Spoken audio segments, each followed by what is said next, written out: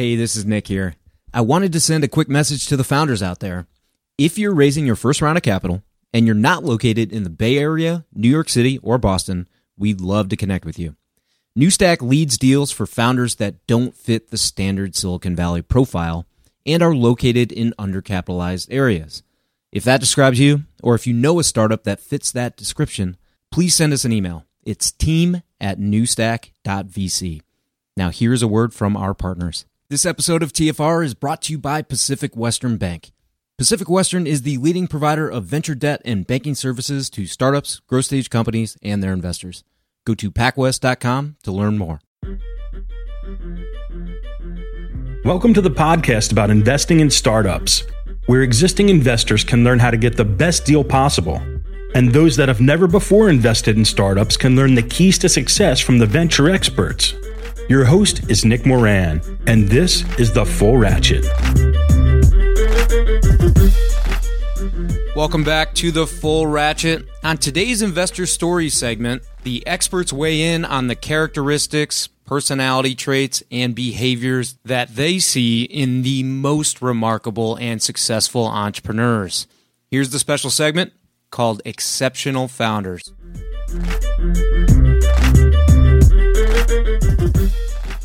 On today's special segment, we have Peter Boyce II of General Catalyst Partners and Rough Draft Ventures. Peter, can you tell us a story about a specific thing that a founder did that wowed you and made you realize that that entrepreneur was exceptional? Yeah, absolutely. So I'll tell you, I spent a lot of my time at hackathons, spending weekends kind of hanging out, and when I was in school, I helped host a lot of them and participate in them, and so I think there were these really amazing kind of communities that spring up that bring people together to build awesome projects over the weekends and in the evenings. And so I was at one of my favorite hackathons, which is Hack MIT, and it's probably midnight and I'm still there. And at these hackathons, many of the participants choose to do all-nighters. Very few of the sponsors and mentors choose to pull all-nighters, but I was kind of like, let me pull another all-nighter while I still can. And I was very lucky to have a friend come over to me, and he's like, "Oh my gosh, Peter, you're still here. I've got someone you should really meet." And I'm like, "Okay." And I met a team, and they were just sitting there, and I'm just like, I can't believe what I'm seeing right now. One of the entrepreneurs, so they've been kind of working the entire time. One of the entrepreneurs has his hand in a cast, okay, like broken arm, broken hand style cast, and is still managing to code. And this is midnight. This isn't like 3 p.m. and everything's fine and they're typing, for 2 seconds.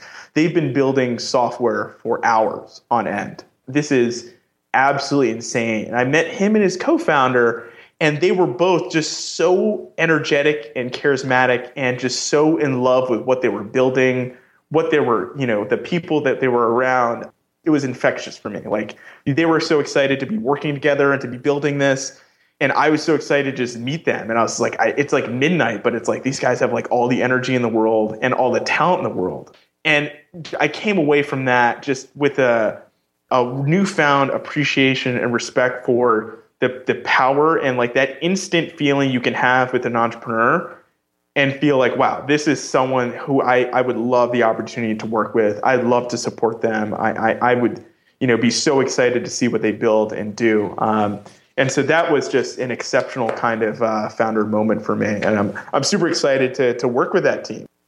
I wish finding great founders was easier, but as I trace back my deal flow to some of, the best deals that we've been involved in, often they were hard events to make or late at night or difficult situations, and it speaks to sticking it out and staying late. And I think if it's hard for the investor to pull off, it's probably as hard or maybe even harder for the entrepreneurs to do. So, oh, for sure, yeah. No, I think being able to kind of see perseverance and grit firsthand, I think is just a really, really, really special opportunity if you haven't. I think the resilience of those kind of founders, I think they're the ones that you try to back time and time again, anytime they work on projects.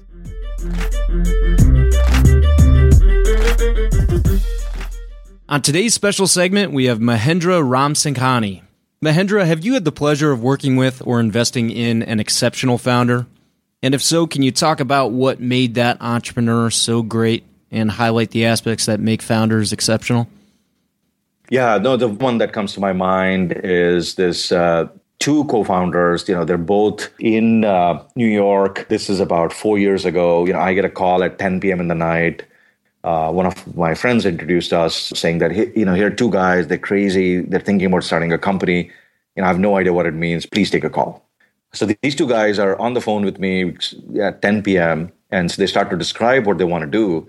And I had no idea about the marketplace, the problem that they were solving. But just their passion was evident. We ended up talking for at least 2.5 hours that night. Both of them were sort of gainfully, actually, they were in school. Adam was completing med school, so he was going to be a doctor. He was going to be a physician practicing medicine. But he was so excited about the startup. And then his other partner, Jake, he was finishing up his master's. And they described this opportunity where there's a lot of challenges going on within laboratories across the variety of universities, across research institutions. And they had this very elegant view of solving this problem. So I said, okay, sounds good. Let me know how I can help. I gave them some ideas. A few weeks later, we're back on the phone. And that continued for some time. Then they said that, hey, look, we want to raise a small round. So I invited them to Michigan. They were in New York. I invited them to Michigan. We started to talk about a seed round. And then in the middle of that, I get this email from them saying that we got accepted in Y Combinator. Wow. And that was the time when Y Combinator batches were not like, 120 companies. They were like smaller batches, 25, 30 companies, I think. Right, yeah. And so they, instead of coming to Michigan, they took a different flight. Yeah. They went all the way west. All the way west. And we still, I just had dinner with one of the co-founders last week. So since then, they have built a company which is now up to 30 people. Khosla led the Series A. They're getting ready for a Series B, which is going to be a very nice round, very nice valuations, and the growth has just been phenomenal. And so when I look at what were the key attributes of these individuals, they were not shy about calling me at 10 p.m. in the night. I was a complete stranger. They continued to drive this in a very balanced way. And of course, they were always very thoughtful, but they drove it with the discipline that was just unseen. Adam chose not to be a practicing physician. To me, that was a huge sacrifice he was making. I was like, Adam, are you sure? Your parents are going to think you're crazy. He said, no. And I've talked to my wife. I've talked to my family. Everybody is okay. I want to do this. If I don't do this now, then when? So today, Adam is sort of very happy, as a co-founder building this company. And Jake is also sort of the founder CEO now. It's a company called Quartzy.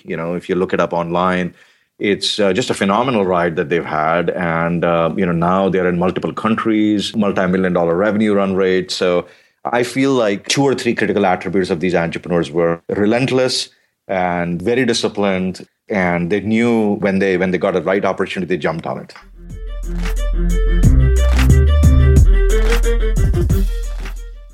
At this point, if you're a VC, you've heard of Carta. You've probably even accepted securities from a portfolio company on the platform.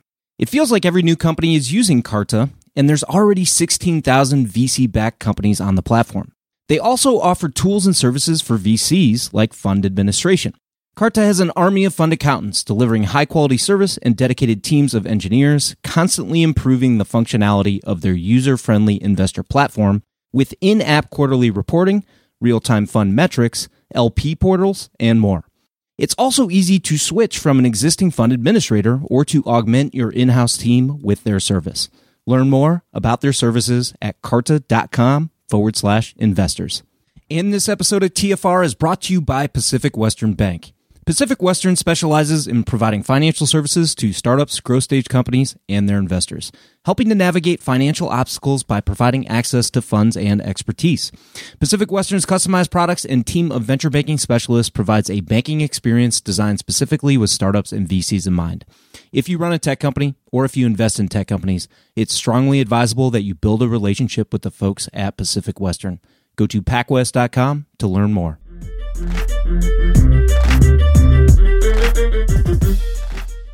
So on today's special segment, we have John Greathouse of Rincon Venture Partners.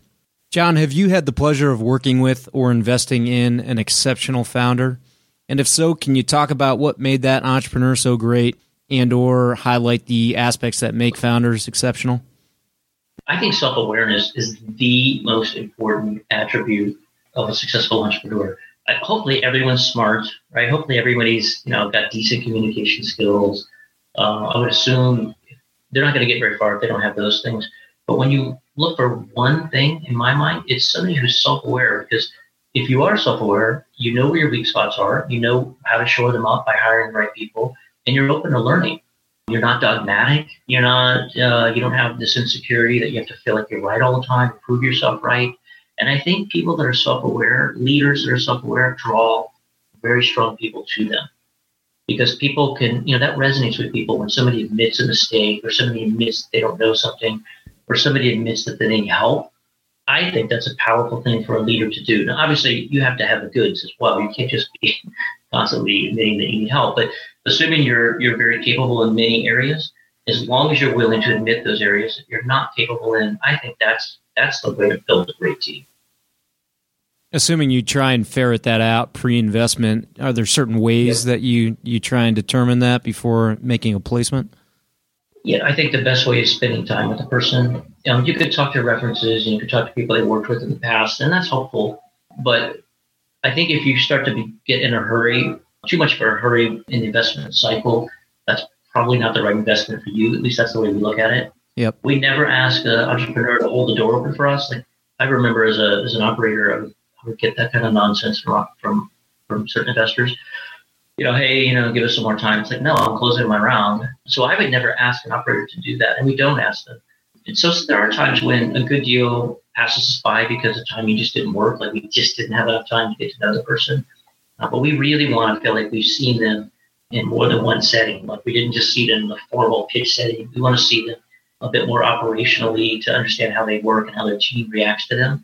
And if we don't have time to do that, then we're probably not going to do that deal.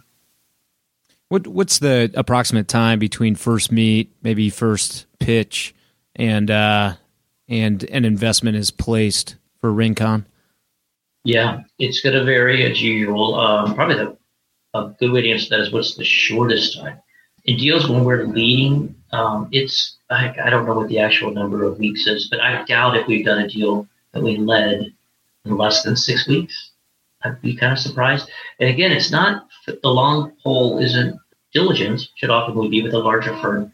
We know there's no infrastructure, there's no, the formal ways you do diligence in a later stage company just don't make sense in an early stage. But so it's often just getting to know, seeing the value prop through the eyes of the customer, seeing the value prop through the eyes of partners, meeting as many people on the team as we can, try to pull a syndicate together. All of that takes time. And we've had deals that we've talked to entrepreneurs and even said no, and then over time they've just been persistent, and they've delivered on what they said they were going to deliver on, and we've been writing a check. So some of those have taken over a year. Yeah, at times I've interacted with entrepreneurs, and I get one sense from our interaction, and then you see them relate with their team, and then you see them relate with customers, and it's like a different person. So hopefully there's no ethical concerns there, but in certain cases, without doing some of that and spending some time, it's hard to get a true sense for sort of the operating norm for the founder. That's right. And again, if you're going to be involved, that's very important. If you have a different investment strategy where you're just not going to be as, you're just not going to work with that person as closely, then it may matter less to you.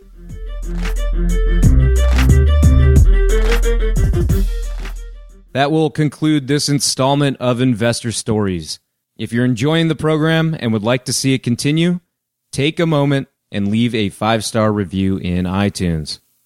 Also, if you'd like updates on new content from TFR, as well as the top 10 VC articles every week, go to fullratchet.net and sign up for the newsletter. Okay, that will wrap things up for today. Until next time, over-prepare, choose carefully, and invest confidently. Thanks for joining me.